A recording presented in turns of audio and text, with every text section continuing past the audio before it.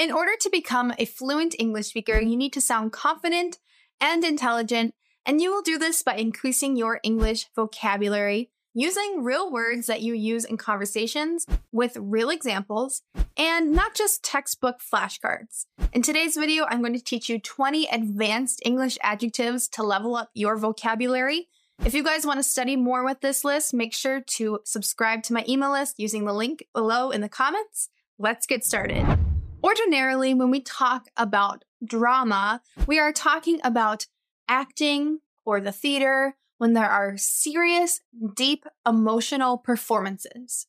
But when we say that someone is dramatic in our day-to-day life, we're usually meaning that they are being very emotional, and it's almost unnecessary how emotional they're being. Let's look at some examples. So we've all seen videos of children when they're acting very dramatic, especially young children. You know, their mom or their dad doesn't let them have exactly what they want. They say, "I hate you, I don't like you."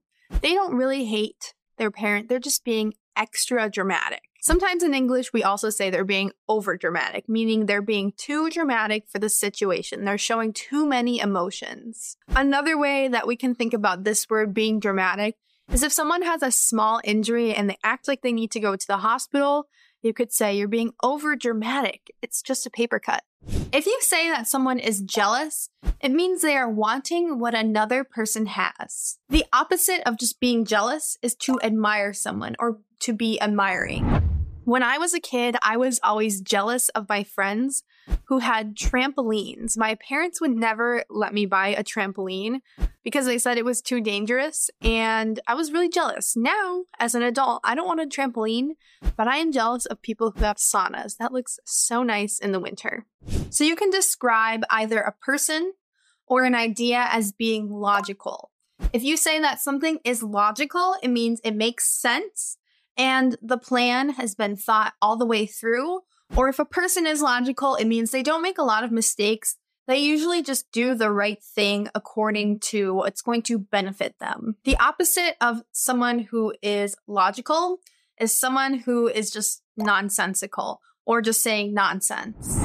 So if you live in a cold place like myself, you would think it's logical to wear a jacket outside all of the time, especially a very heavy jacket. But I think that people who live in cold places aren't very logical. We sometimes just run from our car to the store or to the house because we say, "Oh, I'm used to the cold. Like, it's not that cold. I don't want to carry my jacket." I think this is kind of illogical. It's not logical to do this because we live in a cold place. We should be wearing jackets. This is definitely an advanced adjective. When you say that something is hereditary, it means it's inherited.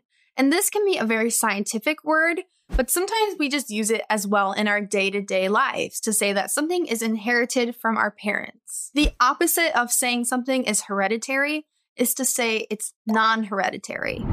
So this word hereditary, it's very advanced English word because we use it in medical terms. We say like this disease is hereditary. For instance, the disease cystic fibrosis is hereditary. It's passed down genetically. That's the phrase that we use, passed down. And, you get it from your parents. Now, we use this in a less serious way as well. If we want to say that we got some sort of trait or characteristic from our parents, we could say, "Oh yeah, my sense of humor is hereditary," meaning my parents are funny, they have a sense of humor, and they pass down that trait to me. It's hereditary. If something or someone makes you laugh, you can say that it's comedic. We usually describe people, movies, and television as comedic if it is funny. However, saying that something is comedic is not an exact synonym for saying it's funny. It just means that it's funny in nature or there are a lot of funny parts to it. But funny can also be kind of insulting as well. So make sure if you want to compliment someone on how much they're making you laugh, you say you're so comedic. If someone tells you a joke, you can say, "Oh, that was funny." But you wouldn't often say that's comedic. Comedic is a bit more formal. It's good for compliments. And again, it's good for describing television shows. The opposite of saying that someone is comedic is saying that they are very serious or stiff. I try to be comedic with my English lessons because my goal of teaching English online is to be entertaining and actually make the language fun. So if the lesson is comedic and it's making you laugh a little bit, I think that's good. And if you like this lesson, if you find it entertaining, make sure you subscribe to the channel and give this video a like. I would really appreciate that. If someone is energetic, it means they have a lot of energy, or they're very active and they're very vibrant. The opposite of energetic is to be low energy, or another advanced adjective that means the opposite is to be lethargic, which means kind of tired and slow. I may seem pretty calm in my YouTube videos, but in my real life, a lot of people consider me very energetic. I'm always playing with my children. I'm always cleaning. I'm doing a lot of things. I have a lot of energy and people describe me as energetic. And I like being energetic. I think it's a very positive thing. When we want to say that something will last for a long time, we say it is quality. Now, oftentimes English speakers will say high quality or low quality. High quality and quality essentially mean the same thing. It means that the thing is well made and it will last for many, many years. The opposite, low quality, means it was very cheaply made and it will probably break or fall apart quickly. Last summer, I finally bought myself some quality running shoes, and they will probably last me another year or two. But the summer before that and the summer before that, I bought low quality running shoes, so they only lasted one season, and they're super dirty and they have holes in them and they're not good. They're not quality. So it's always important to buy high quality shoes, especially if you're running a lot. If you say that someone is really direct, it means that they will always tell you exactly how they're feeling, or they will tell you what they feel about you. I think one thing that's really hard for Americans is to be direct. We always want to kind of dance around a tough subject to talk about. Or if we want to criticize someone, we won't directly criticize them. We won't be as direct as we should be. And then in some cultures, people are super direct. They say, I don't like that, or that's not good, which I think is okay. I think it's important to be honest, and it's good to be direct sometimes. But of course, in the United States especially, you want to be polite when you're criticizing someone and maybe not as direct. If we describe someone as intimidating in English, it's usually a negative characteristic or quality. It means that we're kind of scared of the person because of the way that they act. It's hard to go up to them and start a conversation because you either think that they're very important or you think that they're going to be mean if they're intimidating. We can also use this word intimidating to describe certain tasks or certain things that we have to do. Like learning a language can seem very intimidating. It means it's kind of hard and a little bit scary. Another one of my goals as an English teacher is to make English learning not feel so intimidating or scary. I make sure to point out my own English mistakes when I make them, or if someone says in the comments, well, you said this, and I'll say, yeah, I did. That's a mistake, because I don't want to be intimidating to my students. I want them to know that my English is imperfect and they shouldn't be afraid of making mistakes. The word bizarre is kind of interesting to use. You can use it instead of strange, but sometimes if you say that something is bizarre, it means it's kind of unexplainable. When I think of the word bizarre or the adjective, I think of celebrities like Michael Jackson or Britney Spears that just got so famous that their behavior starts to get very bizarre.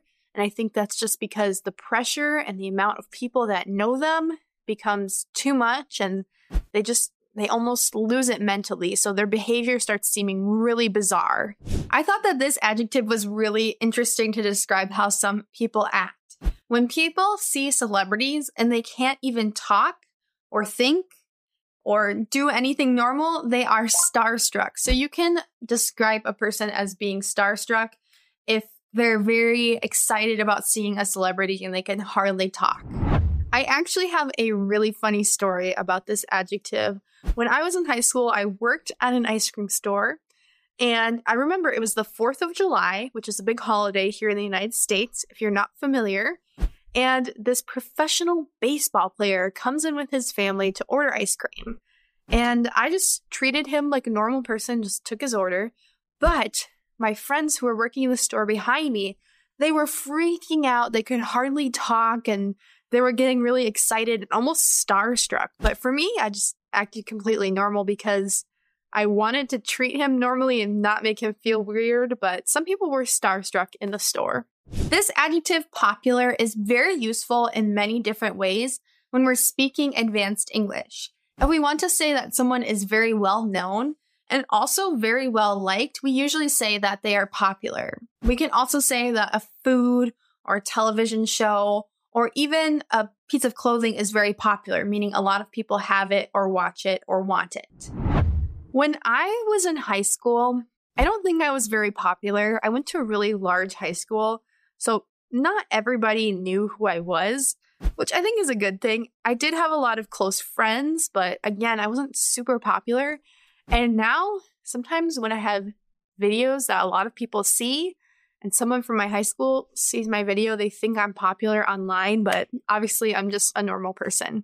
Now, my goal on this channel is to teach you words that are not irrelevant. When something is irrelevant, it means it doesn't matter. It's either very old or it just doesn't have any use anymore. The opposite of irrelevant is relevant, meaning it's very useful now, relevant. It feels very irrelevant to own an actual paper dictionary these days. When I was in college, this was kind of not too long ago, but the technology of having a smartphone or just always having your laptop or Siri or Alexa, asking about a word wasn't available. So we were required for my Spanish class to buy big dictionaries that were English to Spanish dictionaries.